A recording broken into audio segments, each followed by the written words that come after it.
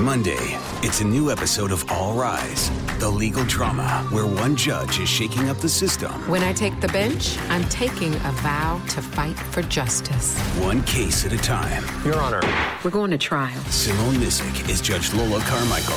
Up on that bench. Everything is different. A new episode of All Rise. Freedom is at stake.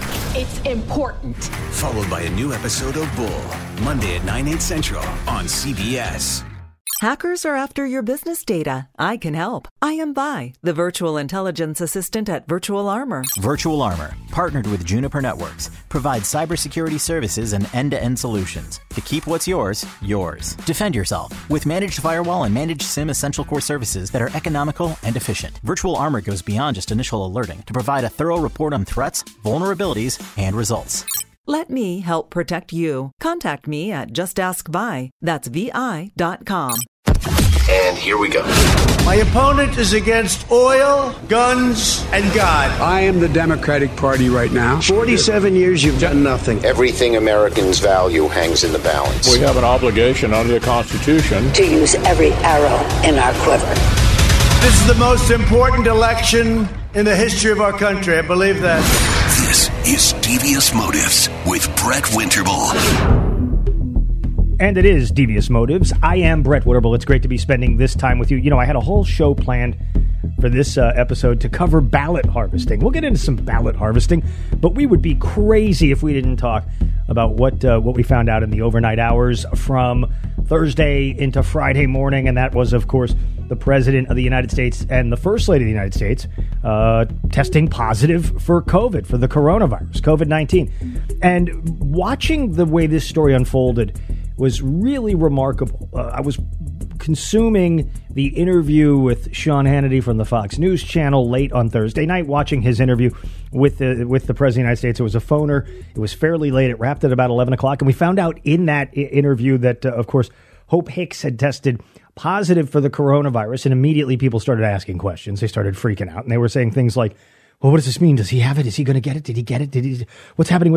Well, between about 11 o'clock Eastern and 1 a.m., when the president took to Twitter, as he often does, to announce that he had tested positive for the COVID and the First Lady had tested positive for the COVID, and that it was, essentially one of these things that they're going to have to work through and look through and deal with.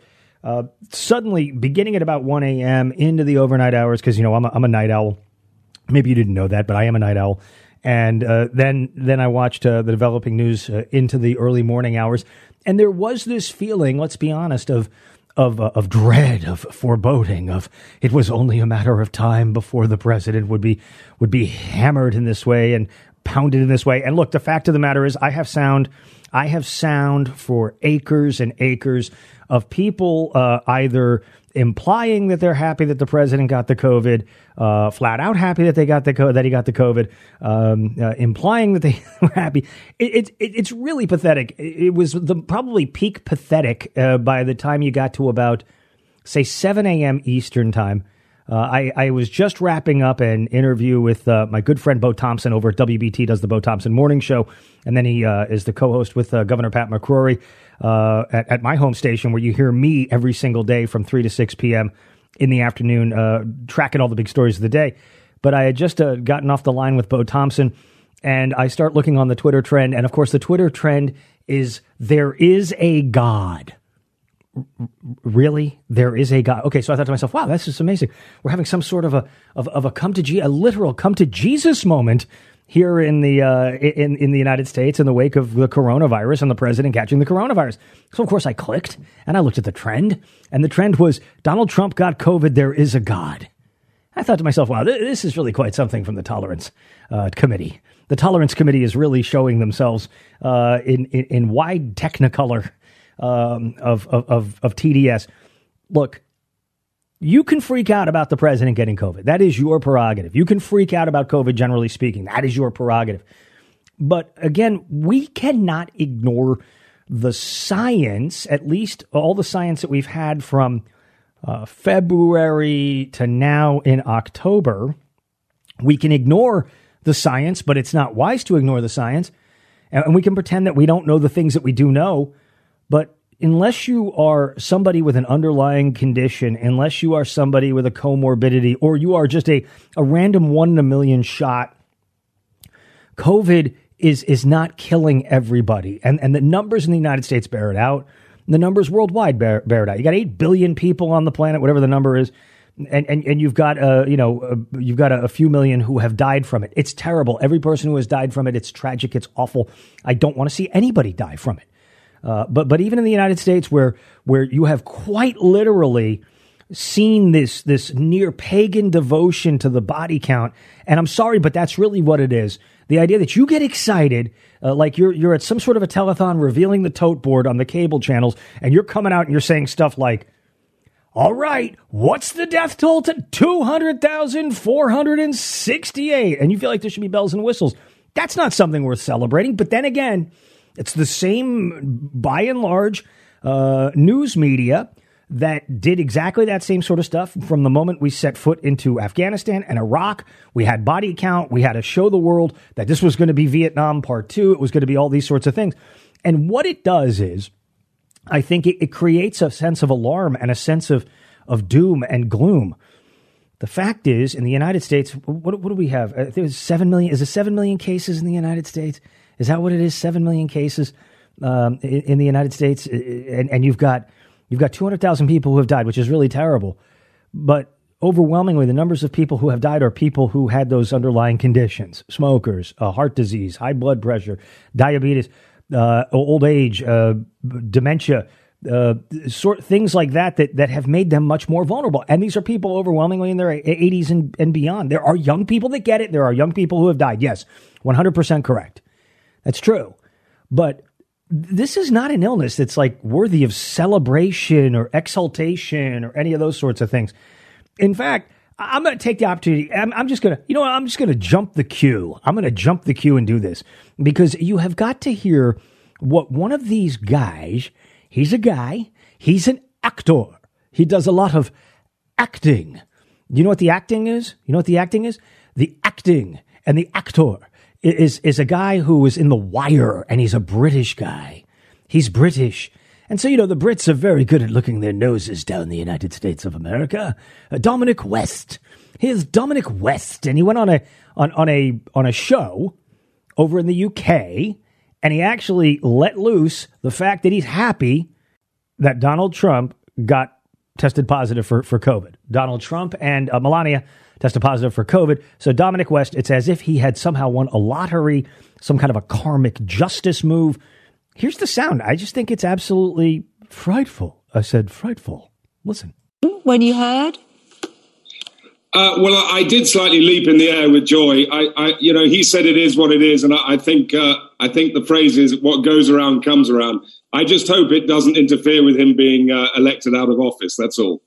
Right. So you are one of those who subscribe. I'm sure you wish him personally all the best, but subscribe that there's an element of karma in this. Well, there's an element of Schadenfreude, I suppose. I'm not a fan of his, as you can probably tell, and I just hope Biden stays healthy and gets the presidency as quickly as possible. I think Trump is a catastrophe for America and for the world. Who talks like that? I mean, for real, what? I don't know conservatives in the UK or anyplace else who talk like this, in which they hope that it takes out a president of the United States. And I have no doubt in my mind that Dominic West is able to freely travel to and from the United States of America, work his trade, do whatever he wants to do. But this idea that you're going to go sit over there in pasty white England and cast aspersions on the president of the United States and then cap it off on the back end by saying, well, I just hope that Joe Biden stays okay, and that would be wonderful, don't you think? I'd be very pleased if we could somehow keep Joe Biden healthy and happy. It's just that is really the penultimate. That's right there with there is a God because Trump got COVID. You've got this character here. So let's talk about the politics here, because I could play you 100 of these, and I don't want to certainly get mired down in the idiocy of the woke Hollywood crew.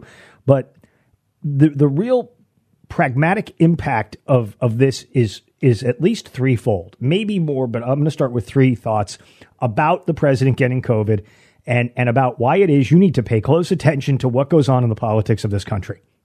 Here is concern number one, and a warning of sorts to the folks that are listening to this show, whether you are somebody inclined to vote for Joe Biden or you're inclined to vote for the president, or you're not from the United States and you just kind of like watch the politics of our country with a great deal of interest.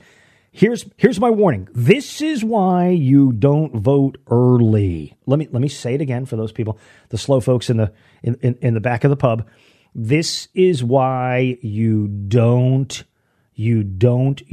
not vote early. The name Mel Carnahan should ring a bell with you. Now, if you're not that up on politics, back in the early 2000s, Mel Carnahan ran for office in Missouri. He was on the ballot in Missouri, and he died before Election Day. There was a massive court fight that took place, and at the last moment, the Democratic Party establishment in the Show Me state decided, no. What we're going to do is we're just going to tell people, vote for Mel Carnahan or write in Gene Carnahan, and his wife is just going to fulfill the next term of office. And Republicans and a few Democrats and people in the news media said, wait a minute, you can't do that. You don't just get to swap out. This is not NASCAR where you pull into the pits and we take those tires off and we give you new tires and it's all just still the same car. You need to vote for somebody, specifically to vote for somebody to ensure that you're going to get to this place where you have a free and fair election. What the heck are you doing? And so in all seriousness, that's what happened. And Gene Carnahan won the seat. She got to keep. Mel Carnahan was dead. He was a cadaver. He was buried by the time the election took place. And they just willed it to her. And they said, well, you get to just finish it out. What is this, peerage? What is this? Some sort of royal situation? So number one, this is why you do not vote early. It is only October. The election is in early November. We're going to be documenting the dirty 30 final days of the election all through this cycle. As we march towards November. But this is why you don't vote early, because what if you have something happen? Man falls off ladder, woman falls off ladder, changing a light bulb. Somebody is stricken with an illness, a terrible accident occurs, a flying saucer crashes into your house and you're incapacitated and you're not able to serve, whatever it is. This is why I get absentee voting. A couple votes here, a couple votes there. I'm on my cruise. I'm not going to be in town to vote, so I'll take my chances. But when you have north of 1 million, I think they've said north of 1 million people have cast ballots. I think 300,000 in North Carolina alone have cast ballots. This is why you don't vote early, because circumstances could change. Something could happen. I don't know what it would be, and I hope it doesn't on either side, because I just want to see a regular election unfold so we can get right back to coup d'etat-ing the president-elect. Whichever party it is. It's why you don't vote early. That's number one. Number two, here's the second important point. Second important point is, if you look back over the span of time that we've just watched with the president of the United States and his schedule, you've seen everything from a rally in Jacksonville, Florida, all the way up through last weekend, where he named Amy Coney Barrett as his choice for the Supreme Court. And then drifting into now this new week, you saw a presidential debate, and you saw the goings on there. Here's the issue, and this is a serious issue. If Hope Hicks, let's say Hope Hicks is theoretically the patient zero in this mix, and I'm not trying to ascribe anything to her, but let's say Hope Hicks is patient zero and had contact with the president and the first lady and had other people around her. She went to the debate. She traveled with the Trump family. She traveled with the Trump team. She traveled with the Trump campaign. So theoretically, any of those other folks could be exposed to this. And what this means when you go to the Cleveland Clinic debate, right, which is, I call it the Cleveland Clinic debate because it was at Case Western Reserve. The Cleveland Clinic is on that campus. They all were in that big arena, socially distanced, of course. But you had all these people together. You had all the Trump kids. You had Jill and Joe Biden. You had their supporters, people like Chris Coons, the senator from Delaware. All those folks are all packed in there, hanging out together. And what does this potentially mean? It potentially means sorry to tell you this, Mr. Smarty Pants British guy, you could have a situation wherein the Biden camp is exposed to the coronavirus. Now, I hate to go backwards, but I will. To last Saturday, you also had Amy Coney Barrett and her family at the announcement for her to become the new justice nominee for the Supreme Court to take over for the now deceased Ruth Bader Ginsburg. See, I didn't call it the Ruth Bader Ginsburg seat, so you can't send me hate mails in that regard. But you're looking at the three biggest stories of our time here: rallies, Supreme Court nomination, and of course a presidential debate. And there is an intersectionality there. I don't mean to use the term inappropriately, but you get what I'm saying. There's a lot of elements involved here, folks. A lot to think about.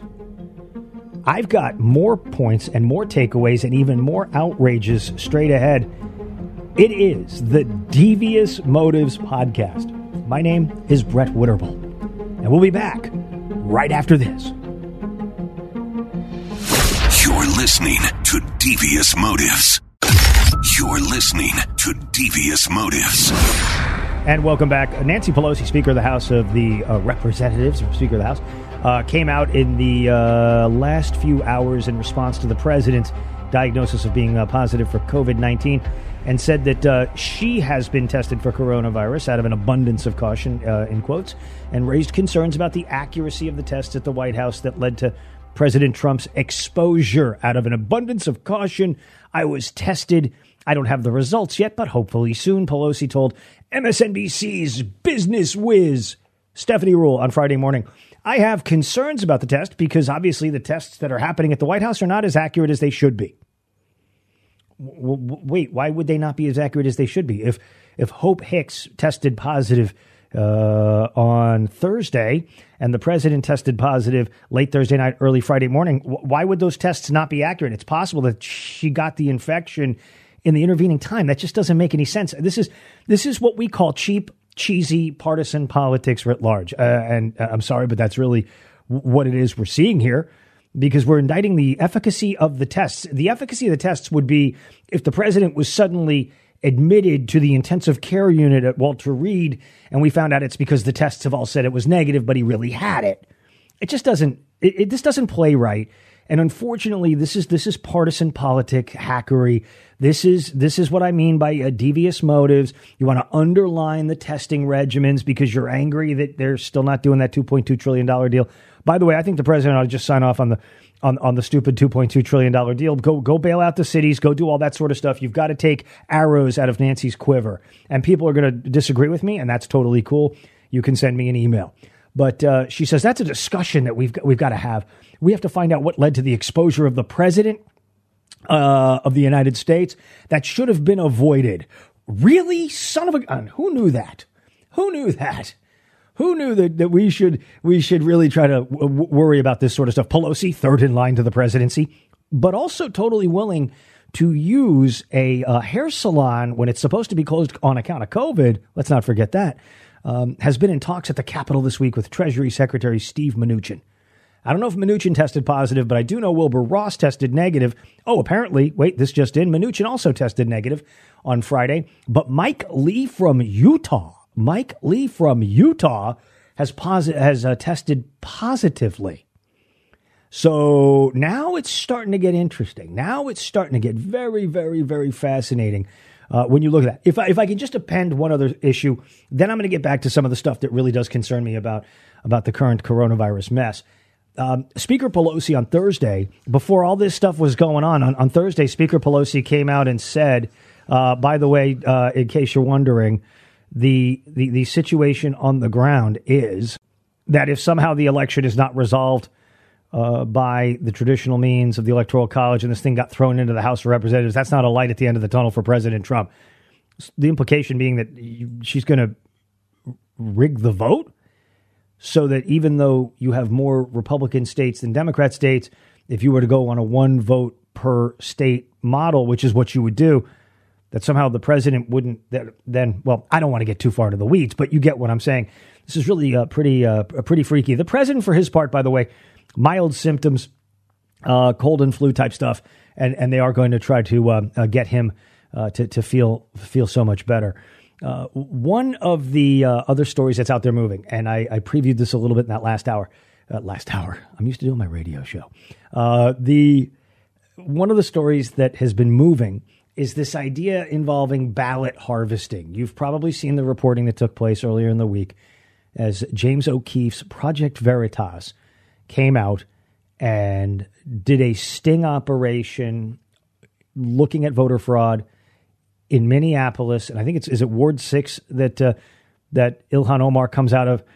But you had admissions by people who claim to be actual paid ballot harvesters saying, we totally rigged this stuff, man. And we do this all the time. It's really quite something. And we do pretty well. Well, in the intervening time, you've seen people talking about ballot harvesting not being a concern. I mean, I can pull up headlines. Maine court cites voter fraud concern and ruling against push for ballot harvesting and extending absentee deadline. Trump has turned, quote, ballot harvesting into a rallying cry against mail-in voting. Ballot harvesting currently restricted in Minnesota on the Project Veritas ballot harvesting allegations. Supreme Court to review Arizona ballot harvesting laws. Voting is sacred. All right. Voting is a sacred act. And when we take our ballot and when we make our choice, regardless of the election, I don't care if it's the presidency, a Senate race, a school board race, a congressional race, a mayoral race, you have an expectation, Mr. and Mrs. America and all the ships at sea, you have an expectation that your ballot's going to get counted. Now, I don't want someone opening my ballot, steaming it open, making a Xerox and voting differently in my name. I didn't authorize that. I'm not doing that. I don't want that. But the idea that weirdos in vans can go driving around neighborhoods and bang on doors and tell you to give you their ballot so they can turn it in for you feels to me to be profoundly un-American, at least as un-American as Antifa. Going out in the streets and beating people with brick bats because they don't like their politics. As President Trump seeks to erode the trust in mail-in voting, he's latched on to, quote, ballot harvesting, a loaded term that is essentially another way of saying ballot collection, says Jack Brewster in Forbes. As proof voting by mail is rife with fraud, though the legal process is legal in 26 states, and that the president actually has to understand that. There's no proof of widespread voter fraud when it comes to voting by mail, but it hasn't stopped the president from going after it. Ballot collection or ballot harvesting is a process in which a voter fills out an absentee ballot, seals it, completes the necessary security checks before handing the ballot off to another person to be submitted at a polling drop-off location. I don't want someone taking my ballot from my possession and delivering it later on today on their appointed rounds. I mean, I take my ballot seriously. Maybe these people don't. I don't get it. I mean, they say that, ballot harvesting's legal in 26 states, but a dozen of those states restrict the number of ballots a person can collect, while 10 states mandate the collection process can only be completed by the voter's family member. Don't have a problem with the voter's family member. Really don't. Hey, honey, are you running by the fire station? Can you drop my ballot off for me, please? Thank you very much. Totally good with that. Don't like the idea that weirdos in vans driving around, listening to Fish all day. I don't want to try to alienate anybody out there. My brother likes Fish. I like to eat Fish, but I don't listen to Fish. Yes, I know the big hit was Bounce Around the Room, but my point is, I don't want Gabby Fish guy picking up my ballot in his van. And as he drives down the road, I notice on the bumper sticker of the van, there's a coexist, a Bernie bro, and a Biden-Harris sticker on the back of the van. That's going to make me nervous. It should make you nervous, too. And by the way, mail-in voting isn't the issue. Mail-in voting's not the issue. I have voted absentee. I have mailed a ballot. I have turned my ballot in. I've done all those sorts of things. The issue is shotgunning out millions of ballots that will land hither, dither, and yon. Where do you live in 2020? Did you live someplace different in 2016? Did you vote in 2016? When you moved, did you call the the Board of Elections and let them know, inform them, tell them that you had moved and that the ballots shouldn't go to your old address? Even if you have, in places like New York City, you can watch people talk about this.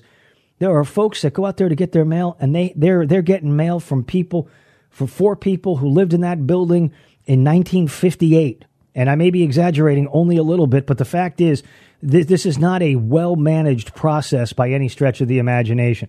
The mail-out ballots, the shotgunning out of ballots, is not the answer. I use this analogy a lot. It's going to be perfectly apropos on Devious Motives. You do not shotgun out ballots in the same way that you would not shotgun out cashier's checks without a name on the recipient line, so that, you know what, if it shows up at your place, it's really intended for Mrs. Robinson, but since you're Mr. Perez, just write your name in and you get to keep the check yourself anyways, right? Finders keepers, losers weepers.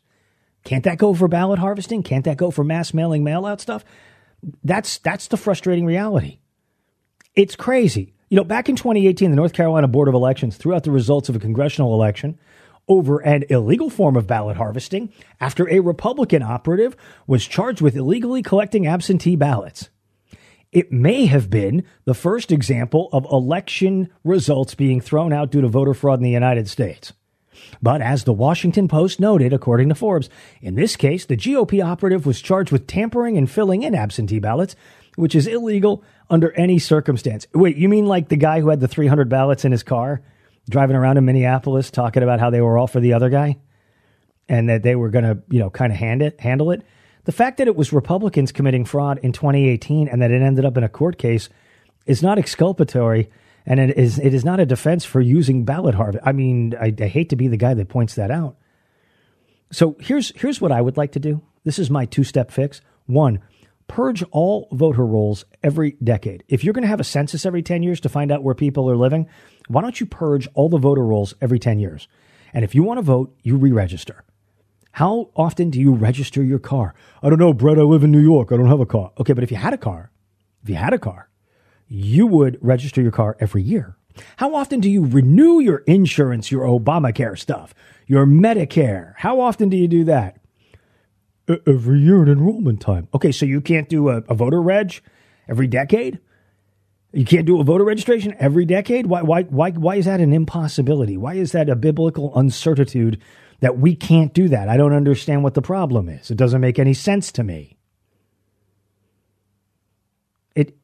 It's because it doesn't make sense to shotgun ballots out to people. Now, here's what's going to happen. I'm going to make a prediction. Because Donald Trump has COVID-19, because the president has now come down with COVID-19, the push will be on for even more mail-in balloting. We need to get even more ballots out to everybody so they can mail in their ballots. Because, I mean, after all, the president is mailing in his ballot. And that's because he's an absentee voter that has changed his residence to Florida. Do you think it's... I don't even want to say this. I don't want to say it. But on Devious Motives, I speak only the truth. What happens to Donald Trump's ballot when it goes to Trump Tower, New York City? And it's one of those sad, lonely little pieces of mail that is kind of jammed in the side of the mailbox because it keeps going to the mailbox, and that's not the person's mailbox, and it just keeps getting kind of put back out on the ledge. If you ever lived in an apartment building, you know what I'm talking about. There's like a ledge by the mailbox, or a little spot where people they post the mail there to look at and say, if you're Jack Kerouac, this is your ballot, so I'm just going to leave it here for you to find when you come stumbling in at night. Or is he going to get two ballots? And that's really quite something. No, I think he is going to vote out of Florida, and he's going to mail it because he's got the COVID. But, you know, when you look at the story all the way around, it's an incredible thing to watch and an incredible thing to see. Let's talk about money. Let's talk about dollars and cents.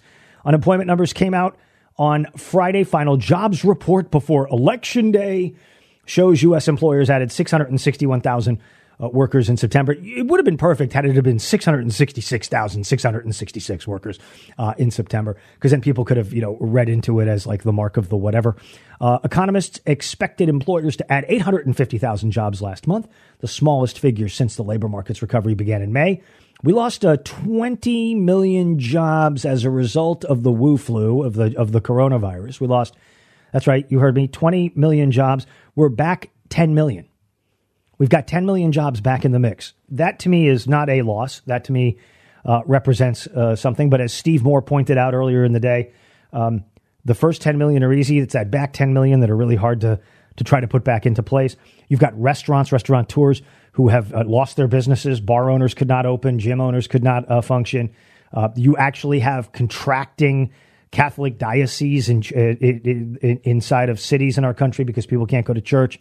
It's a tragic and very real thing that we're dealing with here. And we have to be aware of what it is we're looking at. The president has COVID-19.